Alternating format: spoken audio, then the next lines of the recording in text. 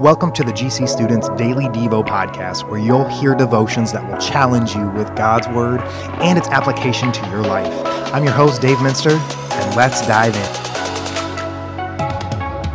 On Election Day, my friends and I all gathered around a TV to watch as the votes came in. As you probably know, we still don't know who the president is, and that is kind of nerve-wracking.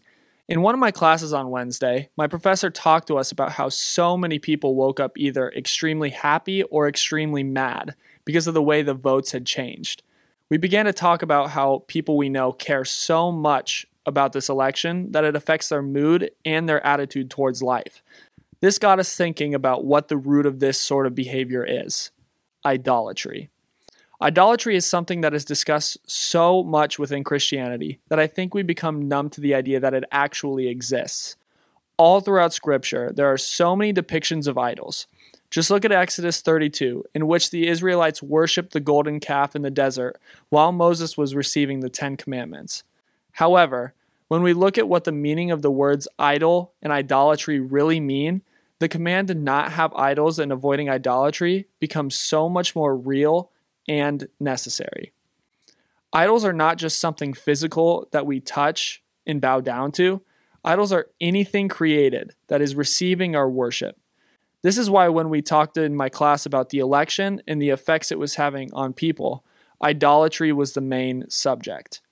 Each and every single person who woke up in rage over the election most likely has a problem with idolizing either political candidates or the government system which they support. In America, there is an extreme problem with idolizing political ideologies. This is one of the small reasons idols are so dangerous, because they are so easily created to be worshipped. Over the past couple of months, I have noticed that I have had idols in my life that I didn't even realize I had. I had been creating ideas in my head or seeing relationships with people as idols. I had been using these to fill me where I was lacking in some way. Over time, these produced nothing but anxiety. It got so bad that it began to affect my daily attitude and the way I worship the Lord. When I analyzed my life, these idols that I had created never delivered, and instead, they produced the opposite of what I wanted them to do. My challenge to you today is to ask yourself these questions to see if there are idols in your life that you need to get rid of. What do I love more than God and more than my neighbor? What are my unsatisfied wants and desires? What do I crave or long for? What desires do I obey? These are just some questions that I used in order to identify what my heart had been worshiping instead of God. When I stopped worshiping these idols and set my eyes on the kingdom, my heart began to shift from being anxious all the time to receiving the joy, peace, and satisfaction that Jesus promises.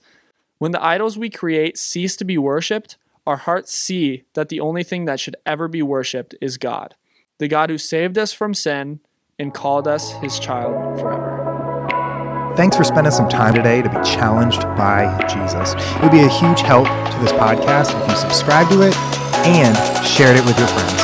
Thanks.